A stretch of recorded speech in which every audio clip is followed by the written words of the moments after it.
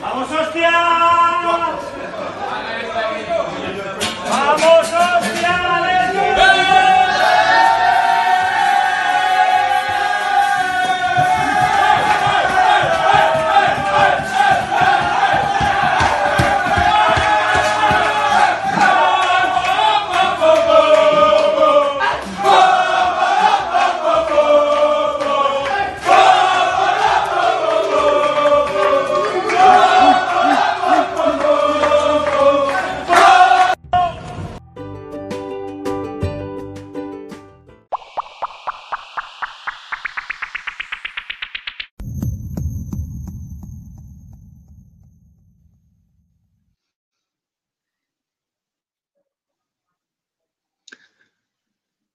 Hello. I don't know what's going on with these videos. It's doing my head in. I'm just going to have to get rid of them. Sorry, man. How are you doing, guys? My intro completely fucked up, as everyone knows. But this video never works, and I don't know why. But anyway, welcome to Melvin. Good evening, everybody. Nice to be back with you, Andrew. Good evening. Better than that, sometimes on that Ryan channel, that luckily can't hear what I'm saying. Luckily, Ryan can't hear what I'm saying. I much prefer your channel. Oh God, yeah, I know. It's so negative all the time. Where's Ryan coming on? Is he coming on later, Ryan? I think he's. I don't know where he's coming on at all. He's always late, isn't he? Oh, hang on. Hello, Ryan. How you doing? Oh, sorry. Oh. I think you're fine, Robert. I'm the least negative person here, especially in Europe. We talk about some other people, but yeah. Oh dear, there's a whole other show. Well, exactly, absolutely it is, and yeah, after that disastrous start, we're still waiting for Chappers as well, who will be with us very shortly. He's messaged me; he's got problems with his connection again, as always, but we'll push on. And I mentioned to you all on the sort of WhatsApp earlier, no one needs to hear anymore about this horrendous defeat we had at the weekend. It was so depressing. Everyone knows that already. So going to try our best to keep things upbeat today, if we possibly can. Try and find any morsels of positivity that are out there at the moment for Arsenal fans. You can see from Melvin's face that, he's finding it hard. Bless him. Are you, Melv? Yeah, you were going to get your face painted to make you look happy, weren't you, tonight? Yeah. So you'd end up looking like the Joker. But yeah, we're going to do our best to do that. We're going to see where the conversation takes us. Like we basically just have a bit of a, as the name suggests, Arteta-tet on a Wednesday. So we can just chat about everything Arsenal, really. So I'm going to start with you, Melvin. I asked you to see if you could possibly get some positivity to talk about, rather. What you come up with? I bet you, I'm keeping my fingers crossed there.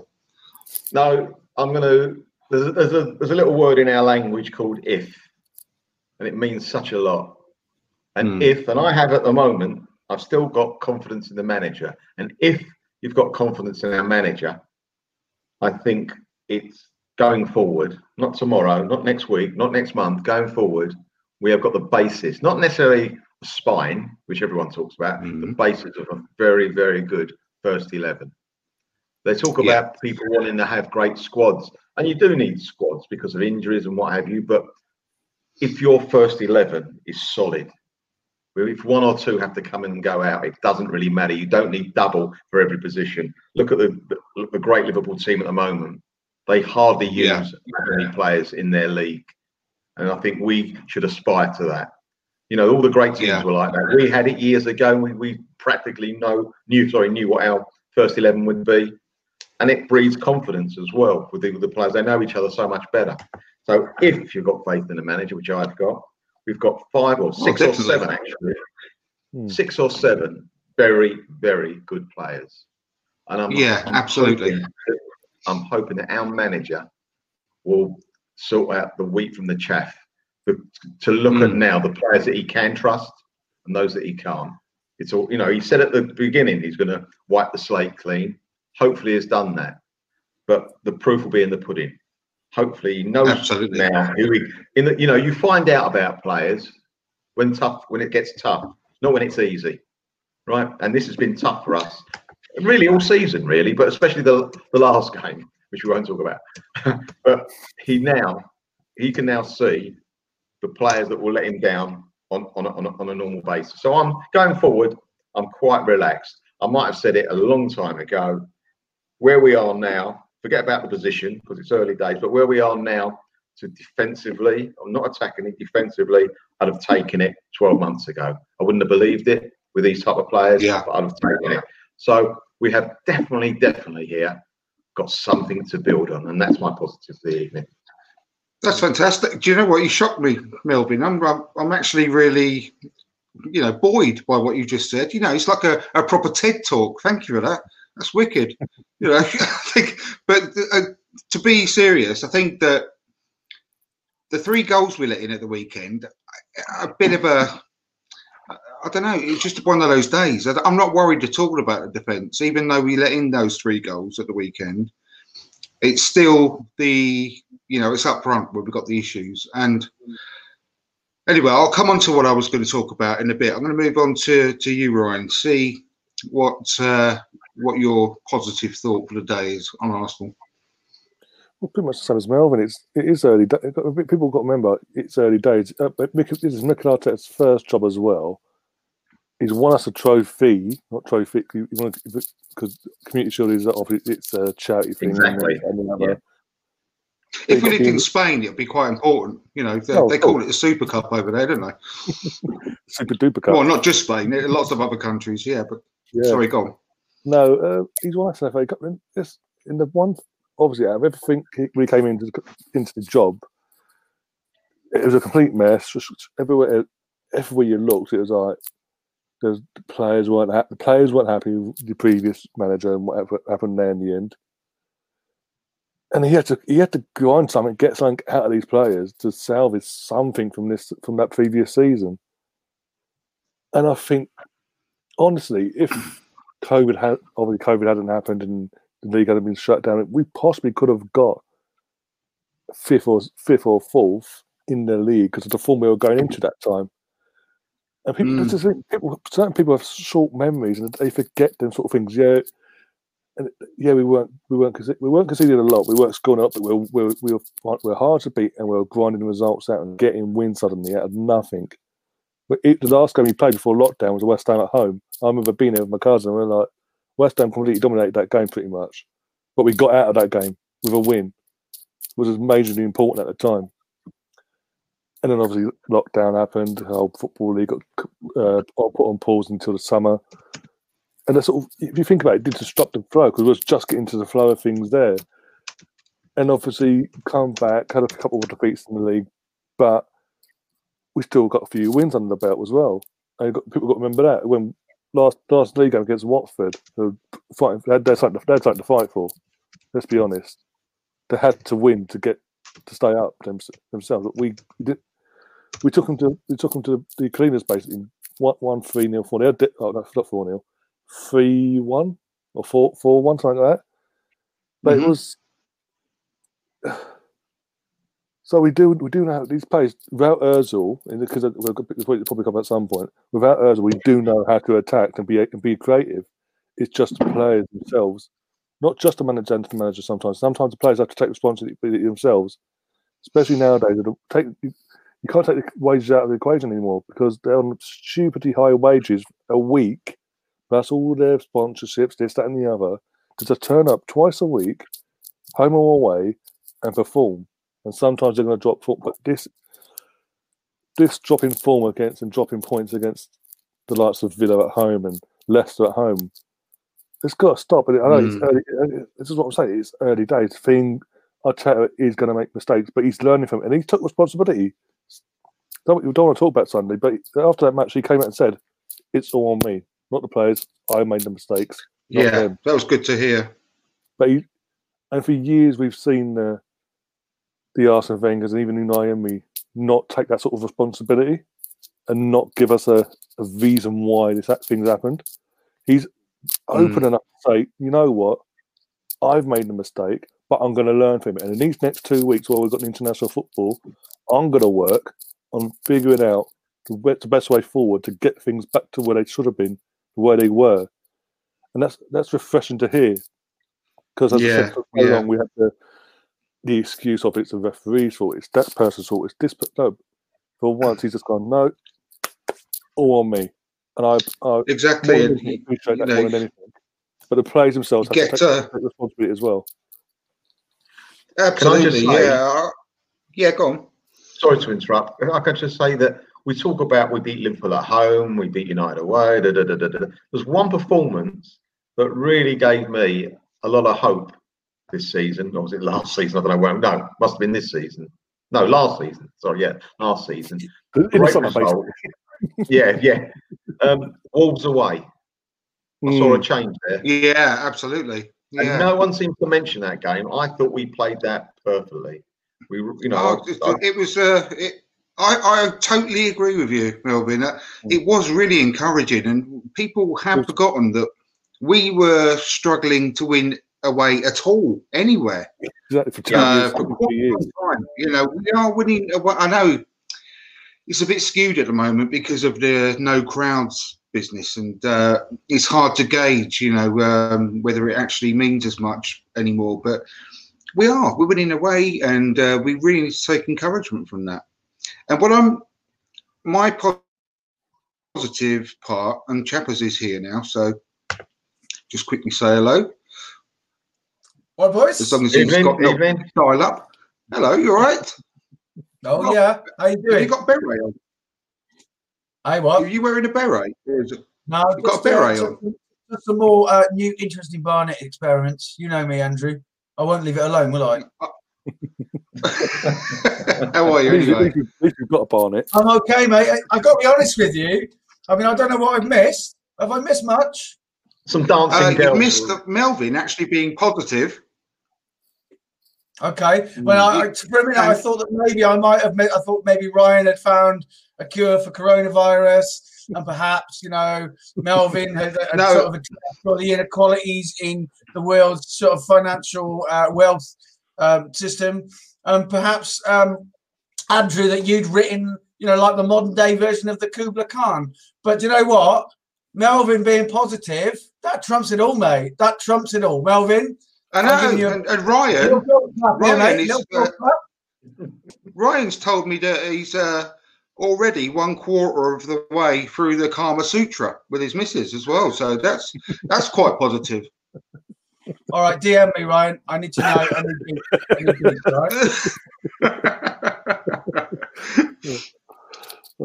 Big hello to Richard, who's watching as well, and Albert. Nice to see you. You go, Ryan. Chappers, you go with your positive thing for the podcast now as well. What have you found and dug around and sort of, look at the little pigs that go around looking for truffles?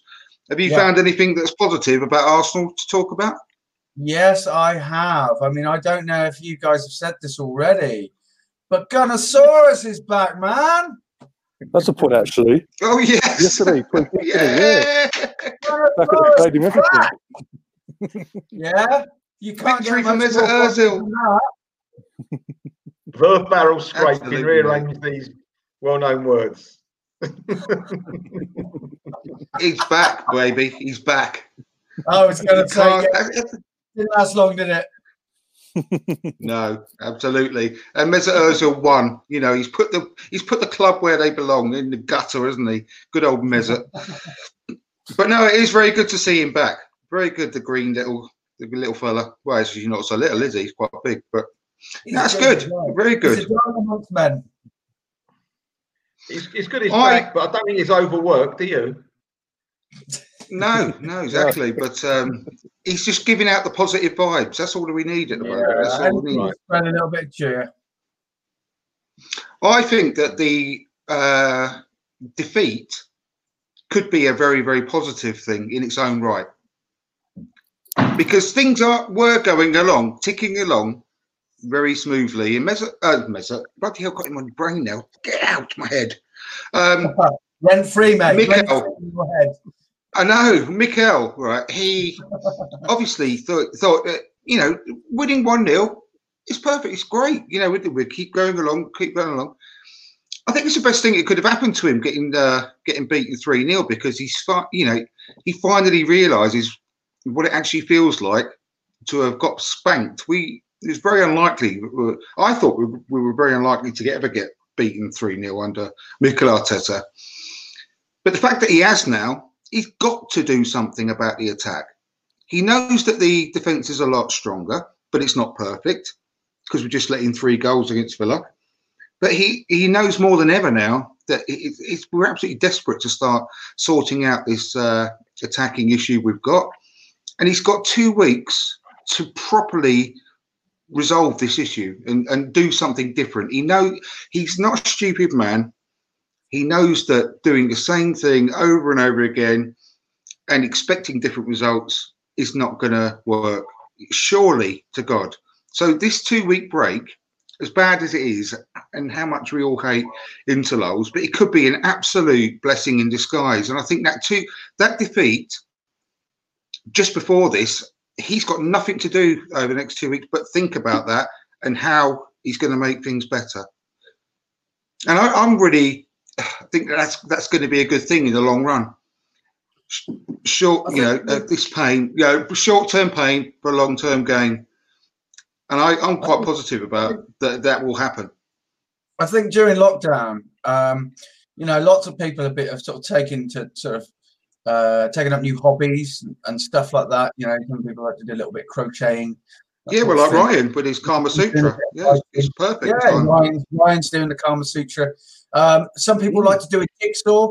Mikel has chosen possibly the most difficult jigsaw to put together, and he's only got a 2-week time span to complete this very, very difficult jigsaw. He knows what's wrong. He knows that the attack's not working, and he knows why it's not working. But I'm not 100% certain that he knows how he's going to fix it. He is. I mean, the thing about Mikel Arteta and the fact that there's a microscope on him at all times, mainly because of his connection to Arsenal, and B, because when he got the job, he was very much an unproven manager. For him, he's going to be aware of all this, and so it's very much the whole thing is kind of enhanced, if you like. It's an enhanced kind of thing for him, that he knows that he has to fix it. I mean, he's good with pressure, I think, and who knows whether if he's got the wherewithal to be able to sort of sort this mess out. I agree with you, Andrew, in the fact that it really was a bump back down to earth, and the thing that has been concerning me about the team more than anything is that we aren't scoring those goals especially from open play, and he needs to address it very, very quickly. I mean, I personally think that the guy's got a really, really good footballing brain, and a few tweaks to the system here and there is going to be able to free. I think it's going to have to be ultimately that we sacrifice a little bit of that solidity and a little bit of that structure in order for to let those creative players such as Saka and Aubameyang and Pepe kind of go out and address those issues and break out of that structure and kind of create something that's going to get some goals, basically. Definitely. And one other major piece of positivity is the fact that it looks like Gabriel Martinelli is ahead of schedule coming back. It looks like he's going to be back before the end of December. You can't see me wearing my trousers, mate. I'm sorry. I know, yeah. It's just don't get too excited I whilst am. you're live on YouTube. But afterwards, you can do what you like. But I mean that is seriously good because if there's any chance whatsoever of him getting back into the team, finding some form, getting his match fitness before the end of the year, I mean, what a boost that would be. And it would give us the possible opportunity of maybe selling Lacazette in January. You never know. You never know. We were £2 million away from selling him in the summer. So maybe get that choice. What was the bid? Yes. Juventus offered us £22 million, and we wanted £25 million minimum. It's £2 or £3 million, and nope, not joking at all. Not joking at all. I actually think that he is probably worth more than that. Although obviously on recent form, that isn't the greatest.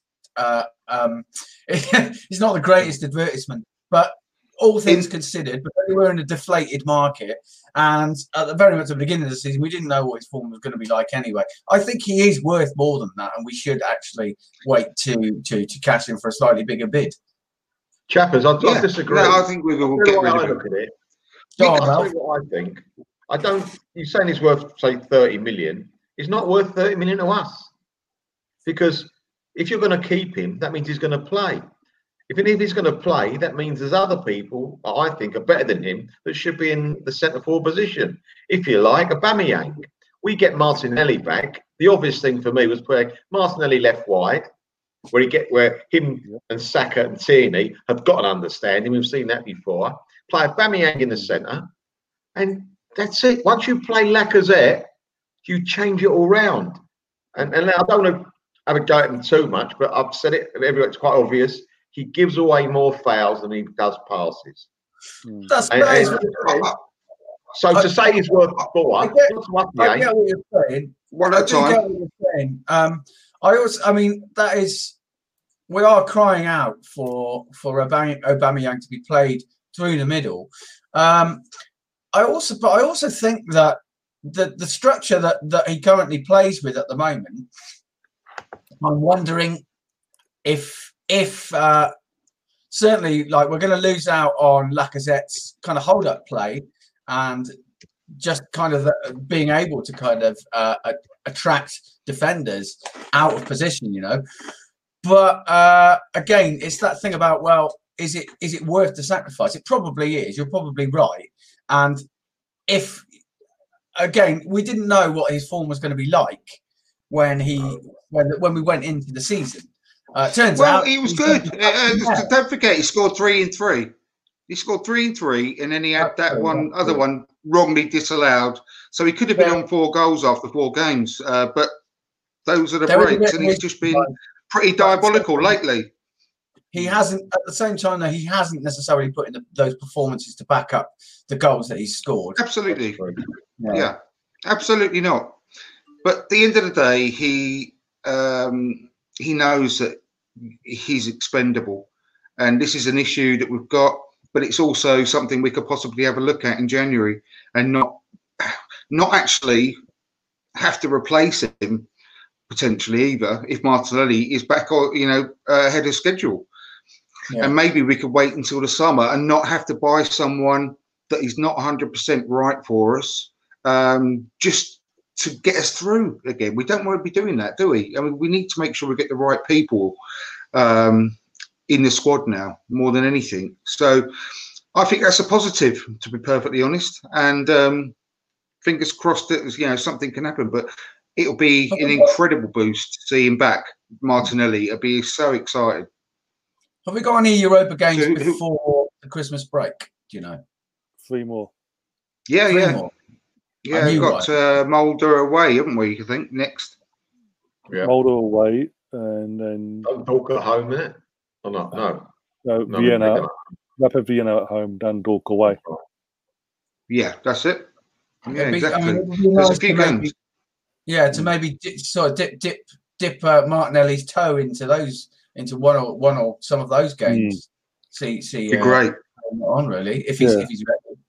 Yeah, I would. And the other great thing is that Saliba had 90 minutes yesterday playing against Gillingham and looked really good. Yeah, looked. Apparently, read the reports. He looked really promising. Really, he had a good game. Yeah. Callum Chambers played the first 45 minutes, which was good as well. But I mean, if we can get if Saliba can get a few more under 23 games in the next 2 or 3 weeks under his belt, then maybe he can start being integrated into the first team. Maybe we've got a Carabao Cup game in December. If we win that, we've got another one in December. So, like you said, we've got a good, like Melvin said right at the beginning, his positive is that we've got the bones of a really good squad sort of building up. And with a couple of youngsters as well, plus the form of Willock, plus the form before we had that bit of an injury from Reece Nelson in the Europa League as well. We have got some options to actually get this attack moving potentially, and we've got and like I say, if we can get integrated William Saliba in rather than sending him out on loan, it'll be absolutely fantastic. So we have got some positives to look forward to, and I can't help thinking that the type of guy that Mikel Arteta is, he's going to be really, really pissed off about that defeat, and he's going to be working damn hard to overcome that.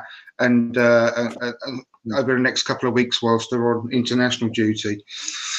To move on, another thing that sort of aggs me. Yeah. Every negative, if you have a negative result, be it a draw or defeat that we've had, the first thing our fan base goes to is not the Ozil situation; it's Saliba. And none of them address the main issue. Is this whole Saliba issue itself wouldn't be an issue. But people are forgetting that during this year, the shit that we've all had as a collective globally, he's lost his mum. In the months of all this, making a big move to London and all that, and a new language, a new style of play, new league, everything. This disease has took his mum, and he's grieving. He couldn't go back he couldn't grieve with his family. And this is where Arteta, again, good man management, actually went. I'd say I can understand, see where you're coming from. You know what? You need to be with your family.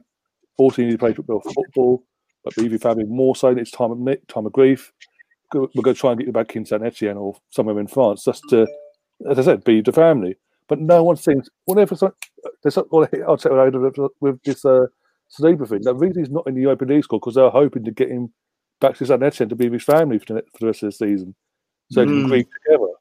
But they don't want to mention that because it doesn't suit their agenda because they just want to batter it over. No, absolutely. Exactly.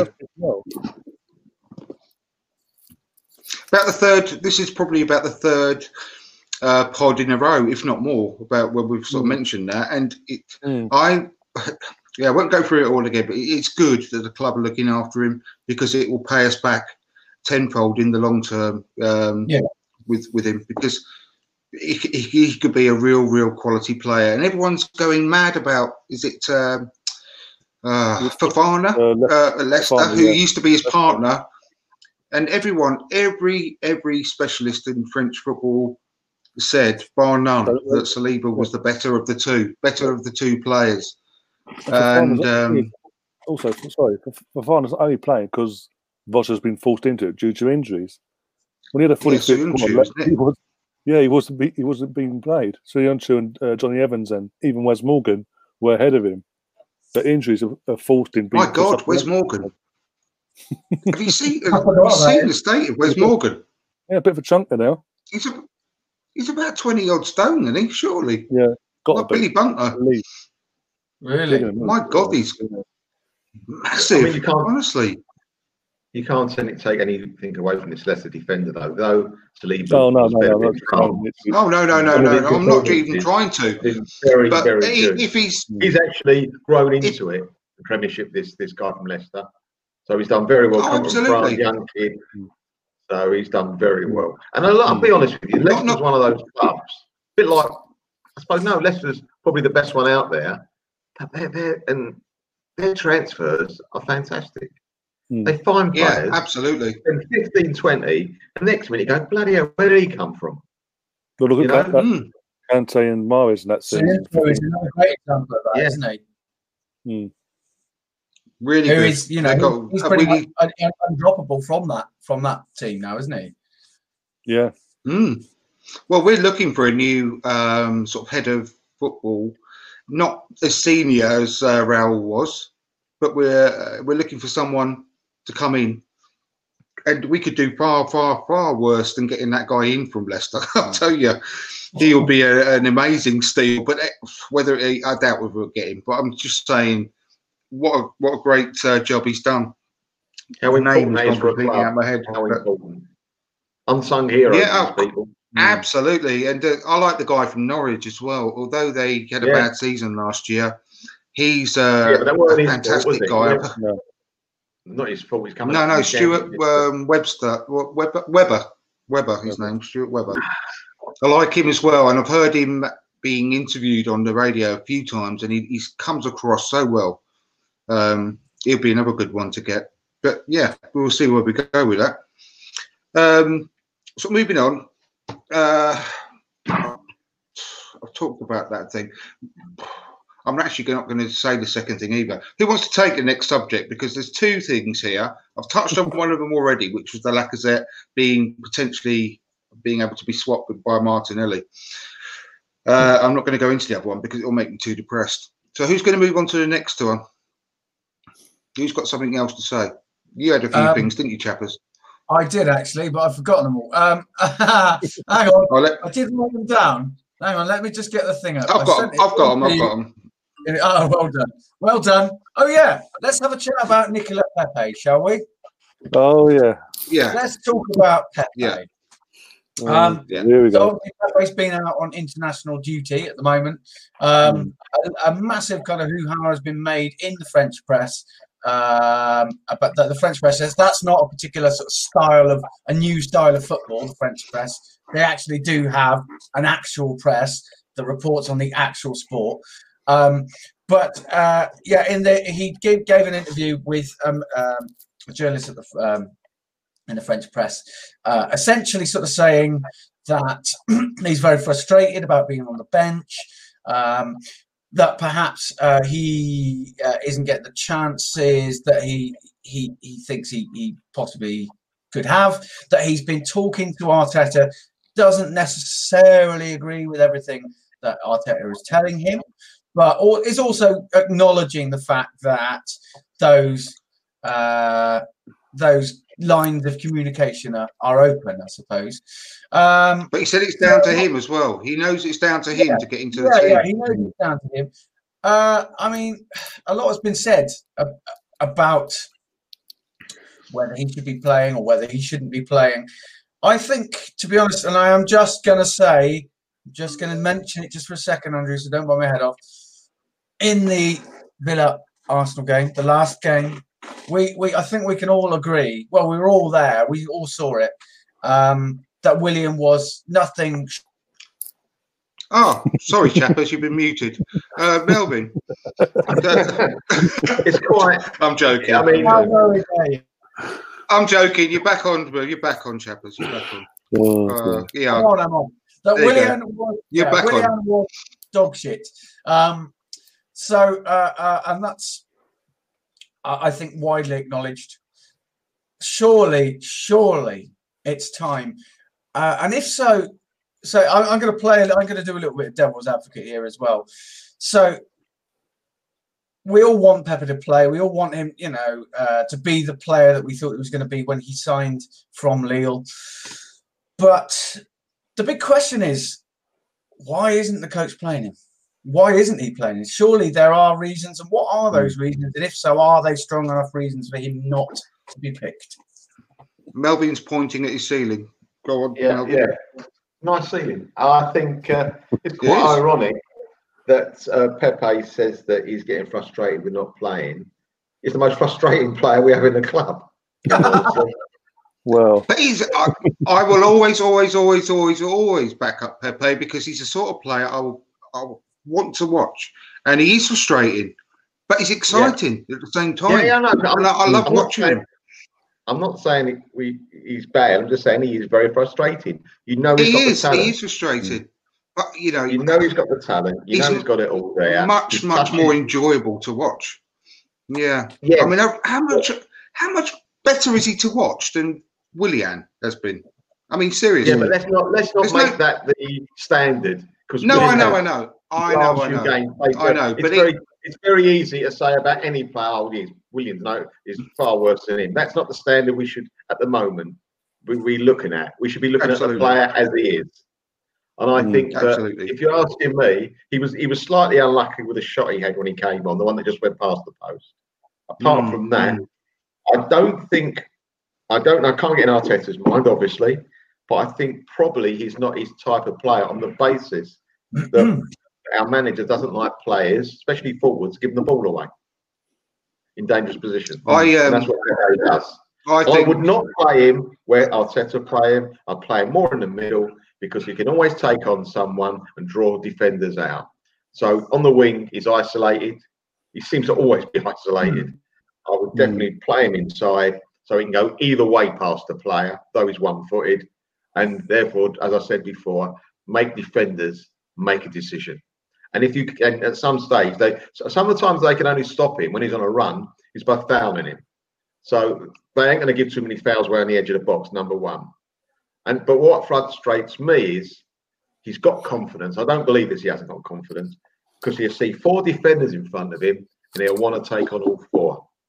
If there's 5, he'll take on 5. He won't release it after the second. I don't think he's the sort of person that really particularly wants to take on people and dribble around people and stuff like that. I don't think he's that type of guy. Honestly, I think people have got him wrong. I think he's got bags of pace, and he's a finisher. His finishing is absolutely incredible, brilliant. And I think he's the sort of person that can get space and bang, he's either crossing it or he's shooting at goal. I really do. I don't think he's the sort of person that is tricky and does step overs and takes on people like that. I don't think that's the type of guy he is.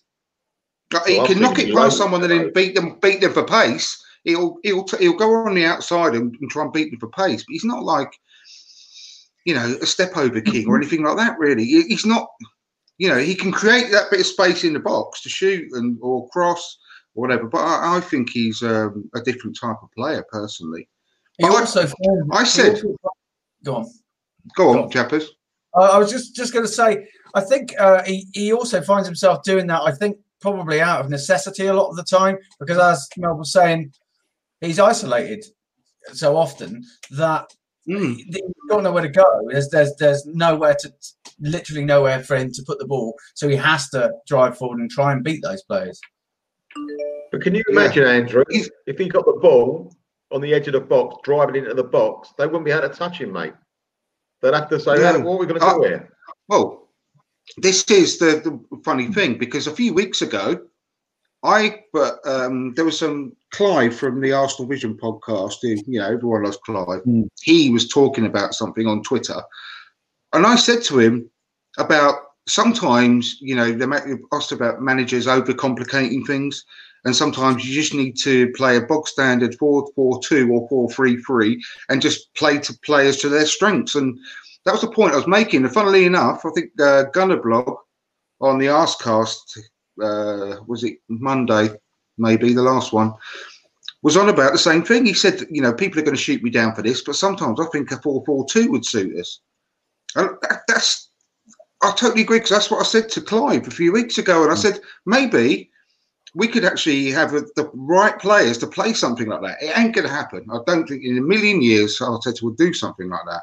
But if you play Pepe up front with Aubameyang and let them just do their thing and use their pace, I think we could do some real damage playing in a 4-4-2. And I know it sounds old-fashioned, but sometimes, like I said, managers are overcomplicating systems and trying to outdo each other and be more modern than their competitors. And it does my head in a little bit, to be honest with you, because football ain't that complicated. As long as you've got some good players and you use them to their strengths, I think that could work personally. That's what makes Pepe and Aubameyang up front. Andrew. That's what makes ordinary managers, Well- great managers, from ordinary managers, getting the best out of your players and knowing and giving them a job to do. And I'm afraid we haven't Exactly. got And that yet. I heard there's on The Athletic, there's a podcast called Football Cliches, and they played a little clip today, and I think it was not an old one, but I think it's about a week old, this podcast I listened to. And they played a clip of Peter Reid. And I wish I'd written down some notes, but I was at work at the time, so I couldn't. And it was quite funny because Peter Reid was saying things like they try and reinvent football. And they say, bringing in words like transition, when that's just winning the ball back. Yeah, I saw that. Did you hear that? Yeah, I saw that. And some other things were, about deep press and stuff like that. He goes, that's just closing down. That's what we were doing, when I was playing in the 80s. And blah, blah, blah. That's the point I've been trying to make for the last few weeks when I've been talking about this, overcomplicating football. And it's stupid.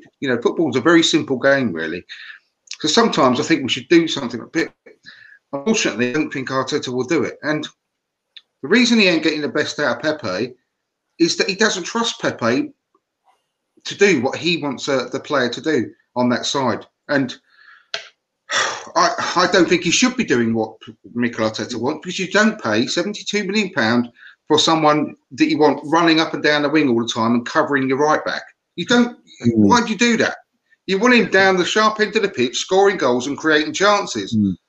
And that's what they made it. But the thing is, and I know I said this before, but I'm convinced that he's not properly satisfied with the defence yet either, playing out from the back. He wants them to be second nature, playing out from the back. And he doesn't feel that they've conquered that properly. And they haven't. They still make mistakes. But it took Pep a long time to get that conquered when he came into City.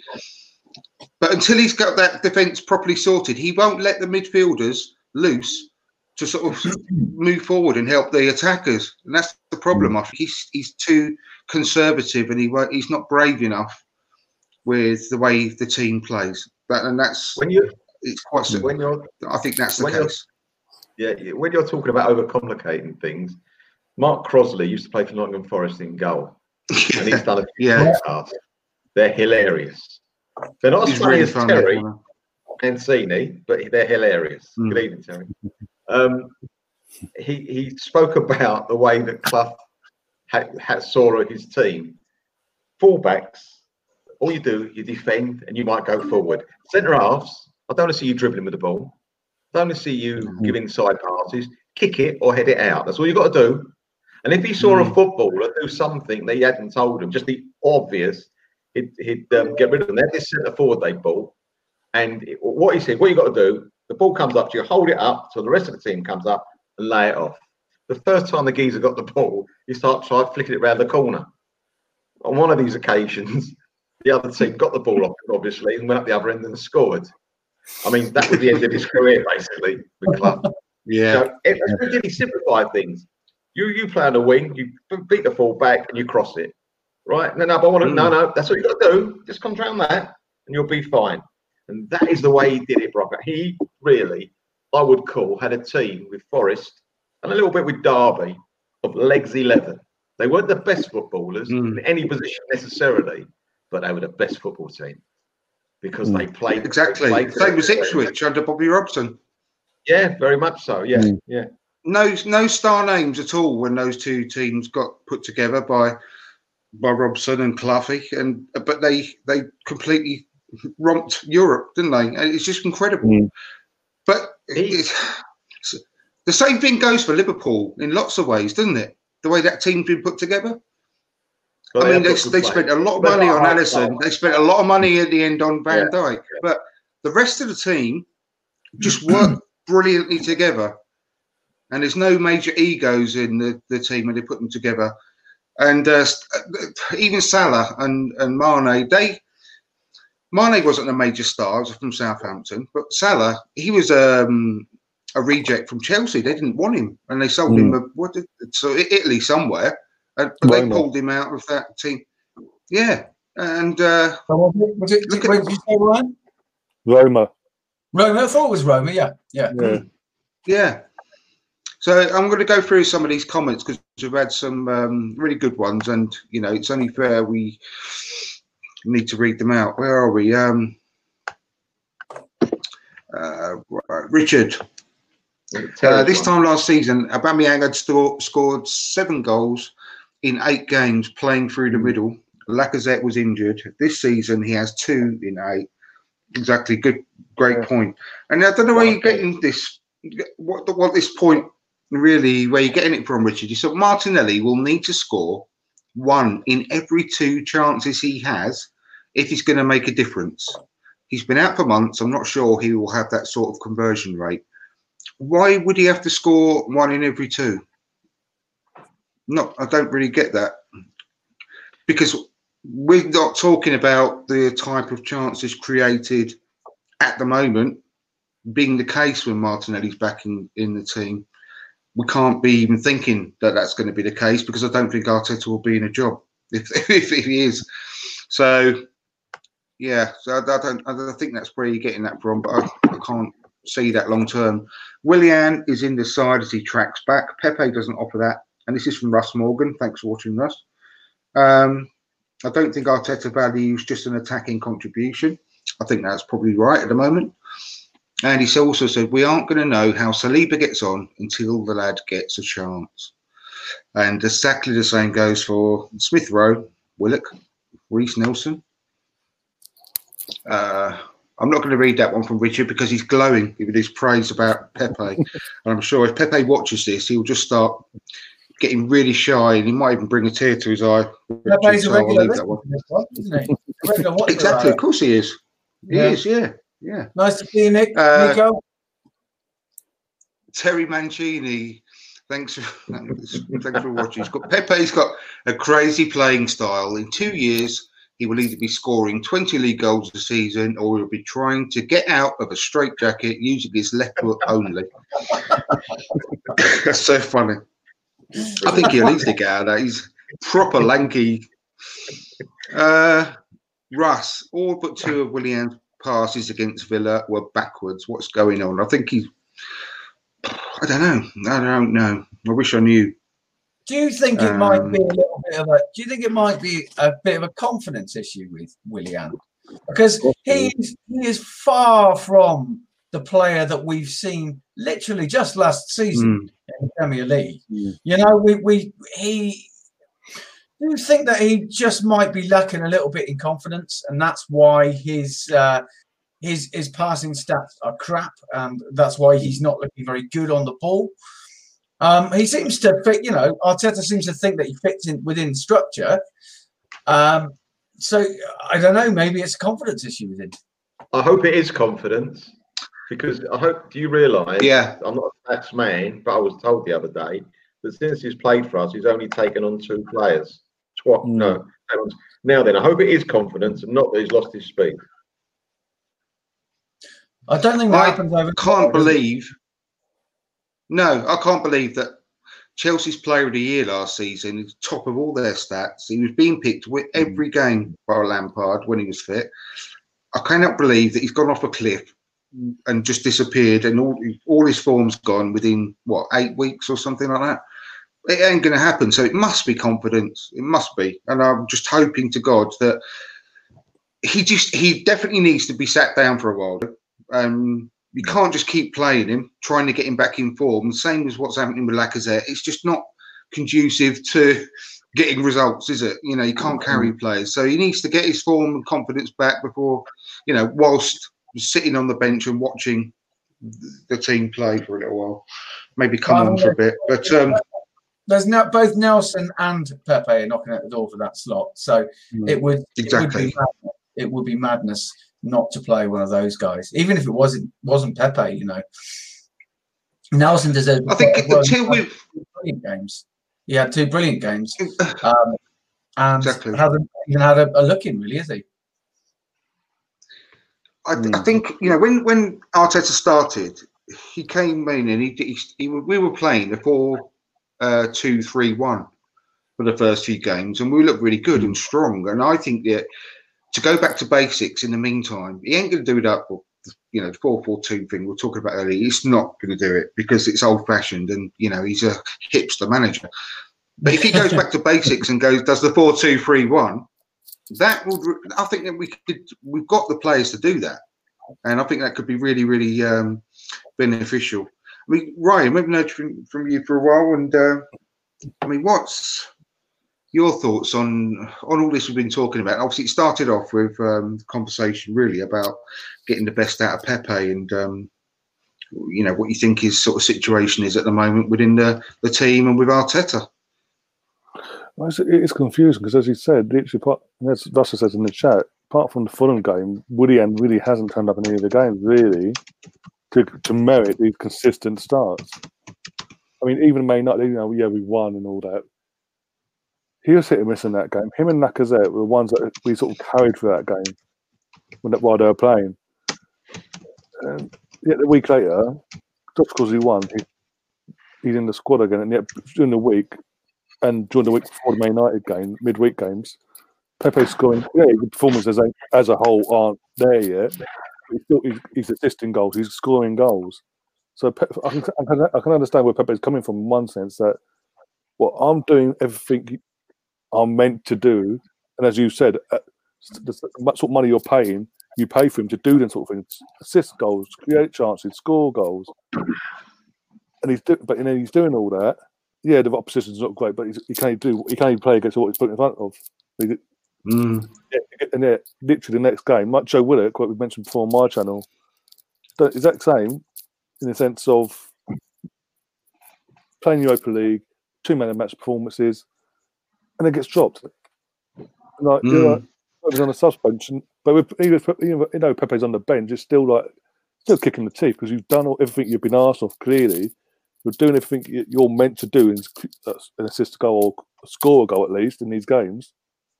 But you're starting him, and then you're getting dropped. It's like that must be so disheartening as a player, and especially when you're seeing the person. Yeah. Especially when you're seeing the person replacing you, it's absolutely confidence-wise, whatever it is, it's dropped form. He's just completely dropped off a cliff.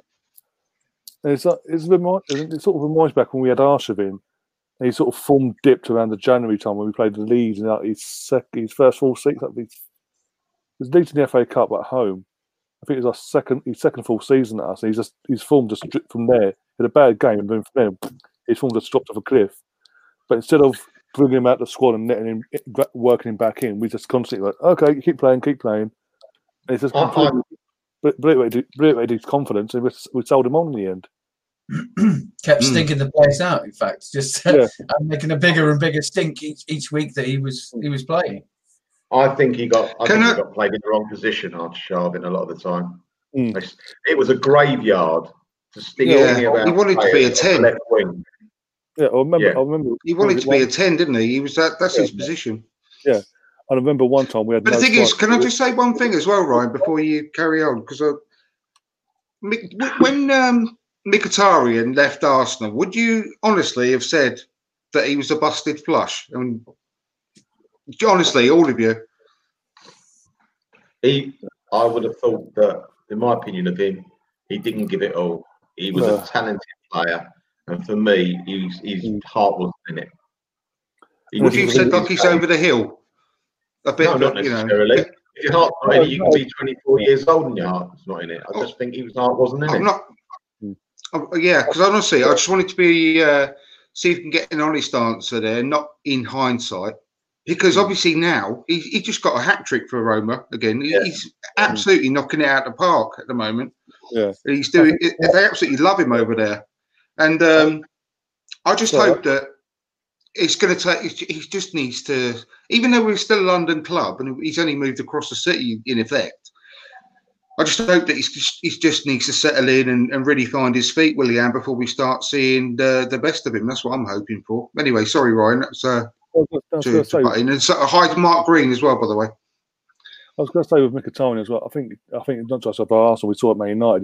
He didn't fit the Premier League by the looks of it. The Premier League is a very, as you always say, physically demanding, different to Bundesliga and Serie A. And some players come to this league from another league and look fantastic. Come to here, they absolutely go, and that's they sort of don't rediscover that form until they go somewhere else abroad.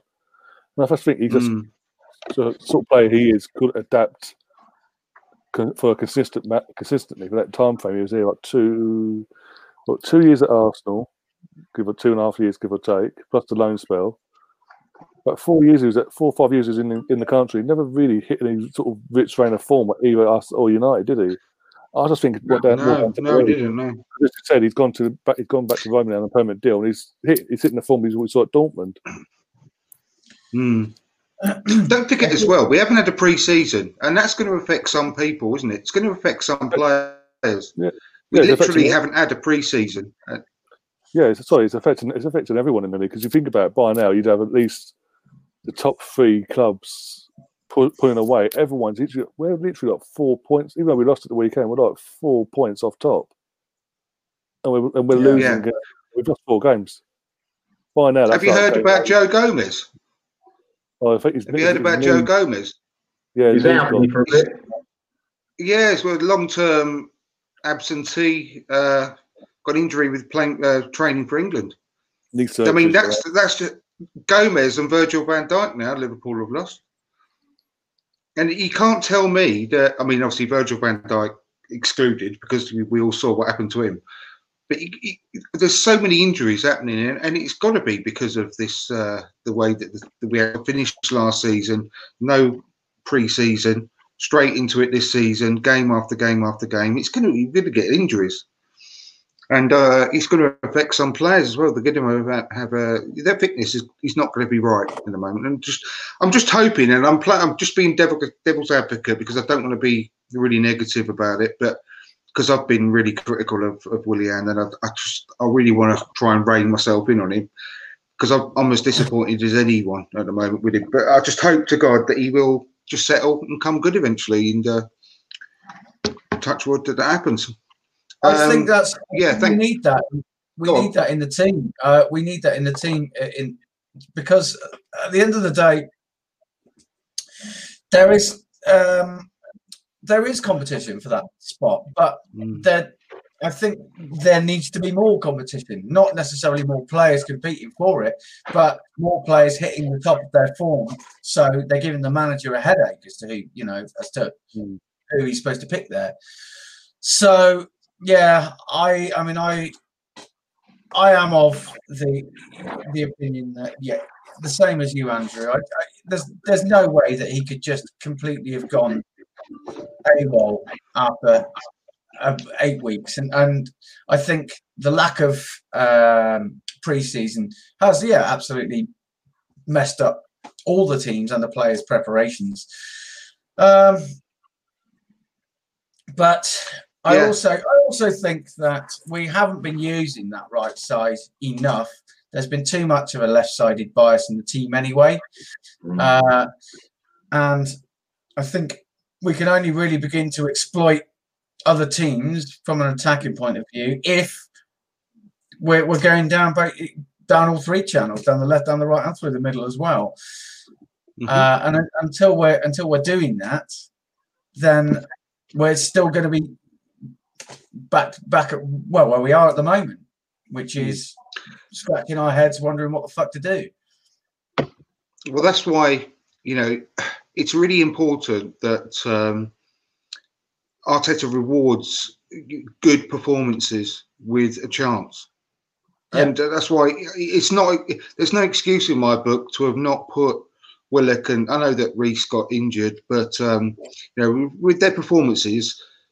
You're supposed to use those games to play yourself into the first team. And if you don't get that chance after that, then what's the point?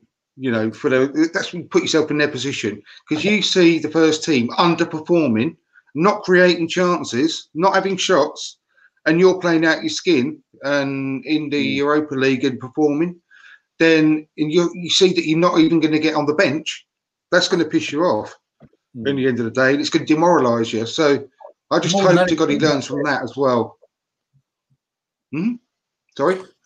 I was just saying, more than anything, it's going to really demoralise them and like you say, just make well.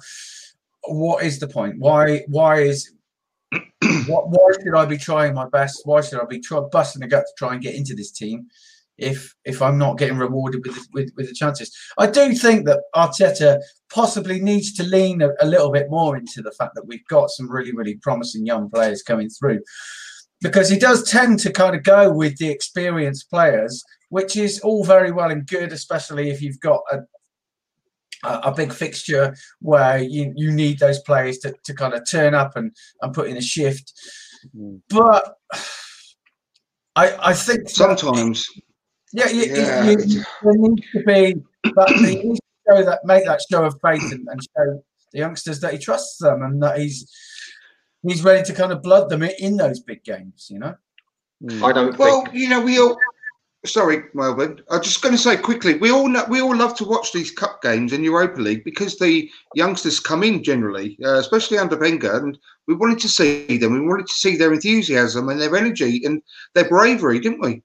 And that's what you like to see sometimes, just to throw them in because they're fearless. They haven't got anything to compare it to. They just go for it, and they're not scared of other players that they're coming up against. They just try and take them on because they want to be noticed. Sorry, Melvin, you were going to say? No, I was going to say, I don't think in today's football there is that much difference between youngsters and fully fledged professionals that have played for ages. I think you're seeing now a lot of youngsters from other clubs, 17-year-olds, is it Bellingham or something? Bellingham? Yeah.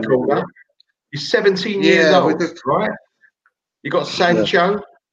I mean, how old was he when he got in the first team? And who else? Sorry. Who else did you say, Andrew? Sorry. Rayner. I don't know him. What's his name? What's his first name? Rayner at Dortmund. There's another Claudio's son. Yeah. Oh, right.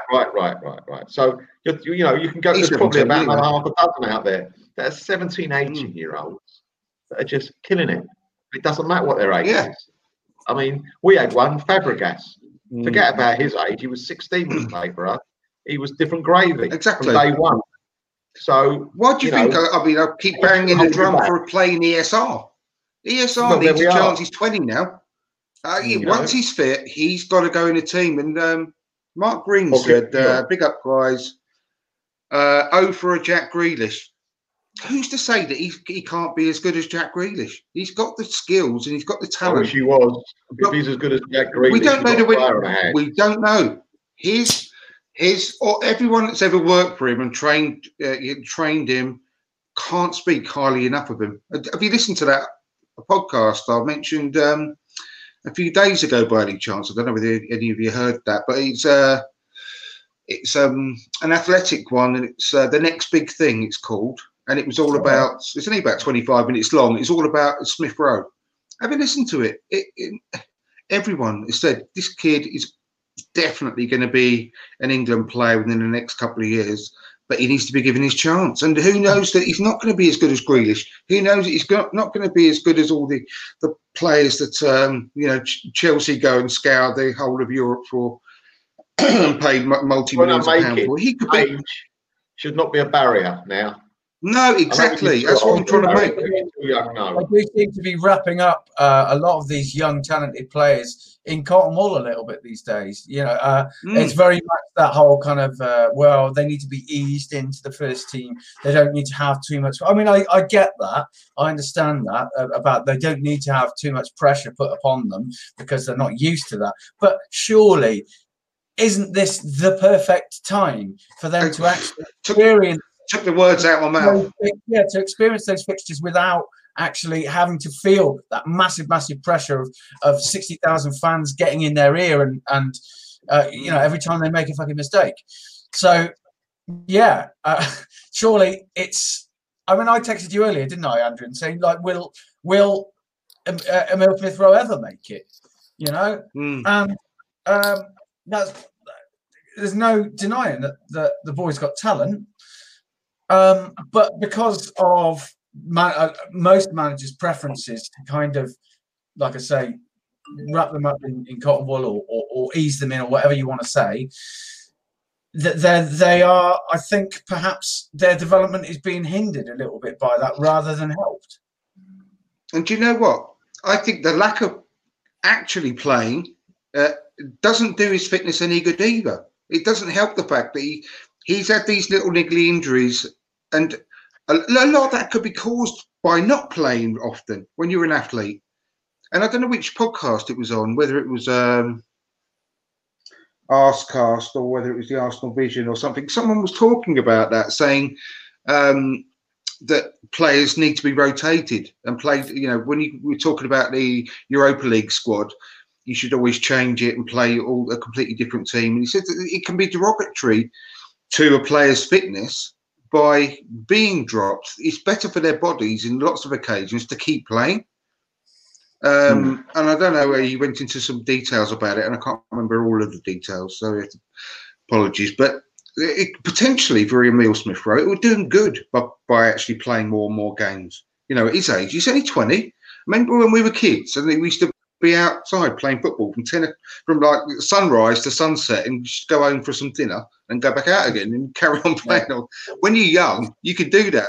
And I think it does you some good. I'm not saying about running him into the ground like we did with, I think Jack Wilshere obviously rushed back from injury too quick and blah, blah, blah. I'm not saying, be stupid with these guys, but the sports science nowadays tells you what you can do and what you can't do with these players. And I just think that they need to play. They really need to play. And I think sometimes when you have got that no fear kind of attitude and you're not, you haven't got an inferiority complex coming up against some really famous players that you've got to try and beat. You've got that sort of youthful vigor and, the bravery. Sometimes it just does you really good and you can just go, you just fly. Look what Martinelli did last season. I've got no doubts that he will hit the ground running when he comes back into the team because he's got the attitude. He's got the attitude he will never be beaten. He wants to be the best in the world. And I think he's going to just come in and take off from where he left off last season, personally. I'm really confident with that. I totally agree. Giving him a chance. One of those Sanchez things, isn't it? It's like I read something about it was just like a tweet or something, a joke about Sanchez. It's like, are you sure you're fit to play this weekend, Alexis? I play. But both of your legs have been chopped off in a horrific accident and your head is hanging off of your body. I play. Give me 1 second. We've got Yeah. Well, Mark Green has said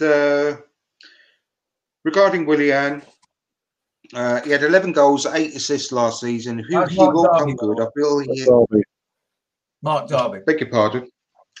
I need to put my glasses on. I'm stupid. I keep saying Mark Darby. I do beg your pardon. There is a Mark Green, but that's a different comment. He had 11 goals, 8 assists. He will come good, I feel. He hasn't had great support on the right. Having said that, I feel he can try harder. Yeah, I couldn't agree more. And Mark Green, thanks for watching, Mark. Should try ESR, Nelson, Balogun. If you don't try it, you don't know how it will go. Let's be honest, it can't be worse than the Dross, Willian, Laka, and to a lesser extent, Pepe produced. You don't know what I mean. Every career started off with a brave manager putting them in and letting them see what they could do.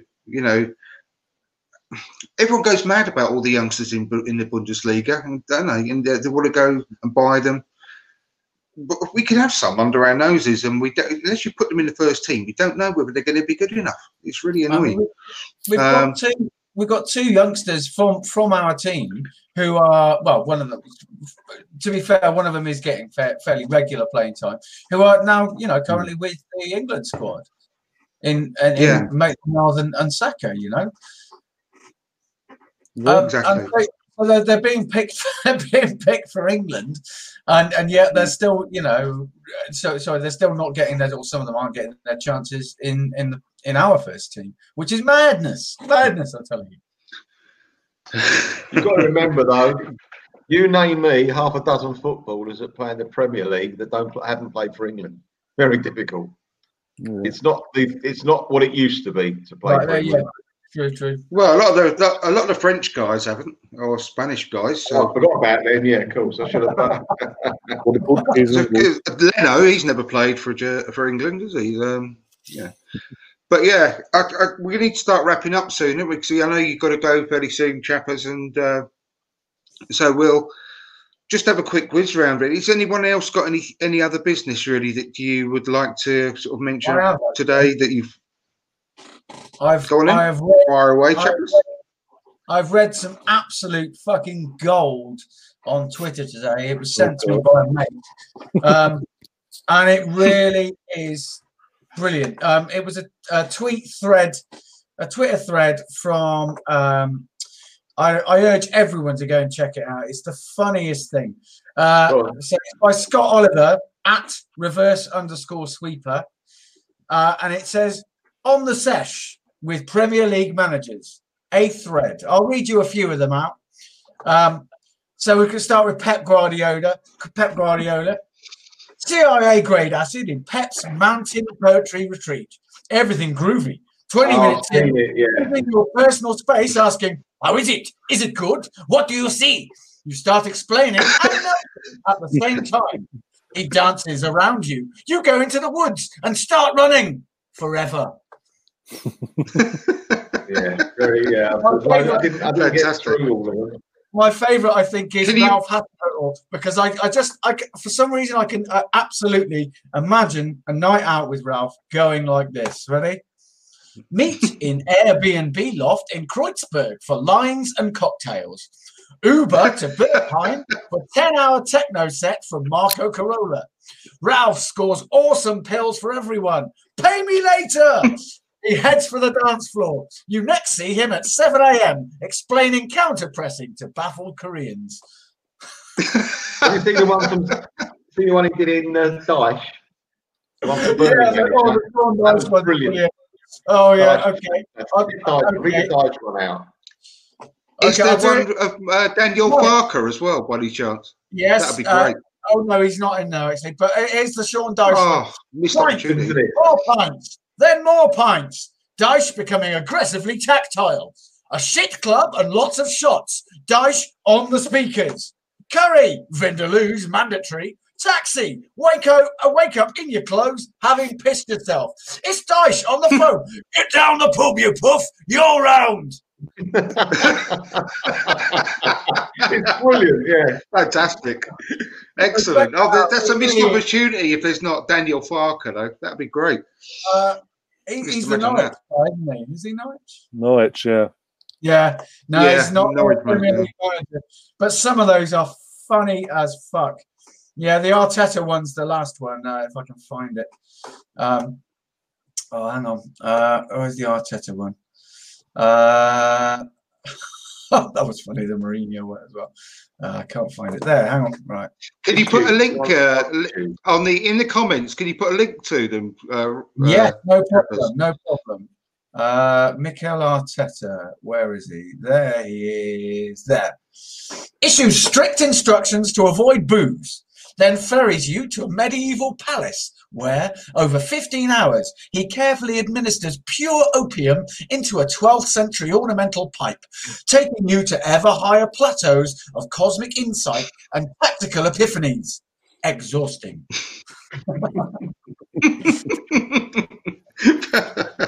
That's brilliant. Really good. I'm going to have to read through those. It's a really, really, it's a lot of fun. In fact, I'll put it in our WhatsApp, Andrew, and then if you want to post it into the comments, because I'm a bit of a Luddite. There you go. Sent you that over. I'll put it. I'll put it into the description of the podcast afterwards. That'd be fantastic. So thank you everyone for watching. Please give us a like before you go, and subscribe if you haven't done so already, and follow if you're listening to the audio version later on as well. But before we go, just going to quick mention on Sunday, going to do finally the mental health special that we've been talking about for the last 2 or 3 weeks, or maybe more. I'm going to do it this Sunday, 8 o'clock. So please spread the word. Please join us on the night and join in. If anyone would like to join us on the show, you're more than welcome. Got a couple of people that have shown an interest in that.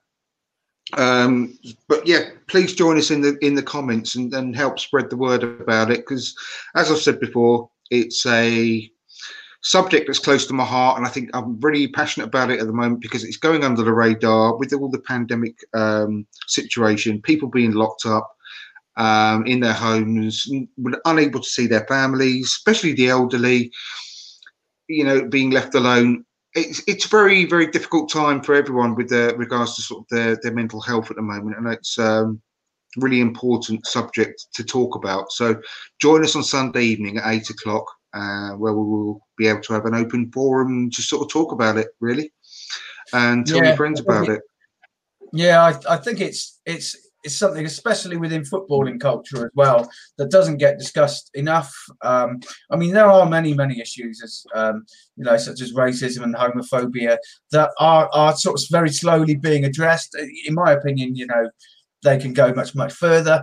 But I do think that mental health is something, as you say, that sweeps very low under the radar, and so something I think that the footballing culture doesn't really encourage with regards to fans being able to feel that they can speak about their own mental health and how they're feeling, really. So it's something that I think that we can all tackle together, and the more of us that talk about it, I think the better off and the better place we'll all be in, really.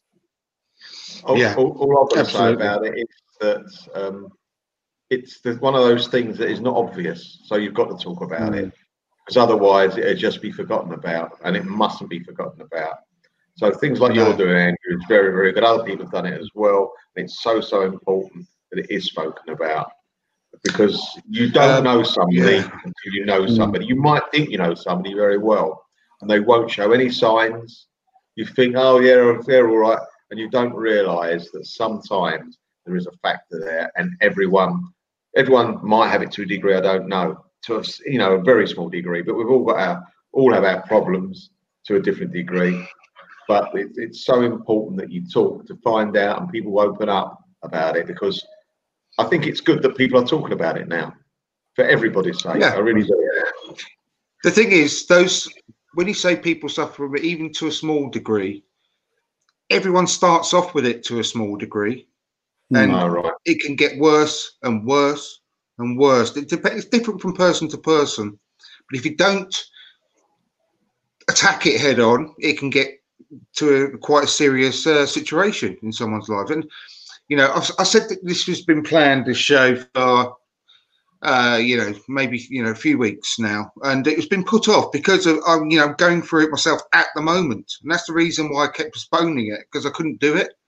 So it's going to go ahead on Sunday, and I really, really want it to, hit as many people as possible, because it's very, very important in this current climate, more than ever. And I won't go about any more than that, but please tune in on Sunday at 8 o'clock. So thanks again to everyone that's been watching and listening. It's been really appreciated. Tell your friends about this show, because we want to get the listenership up and the viewership up. And subscribe to the channel if you haven't done so already. So thanks again. Melvin, great to have you back on. Hope to see you again very, very soon.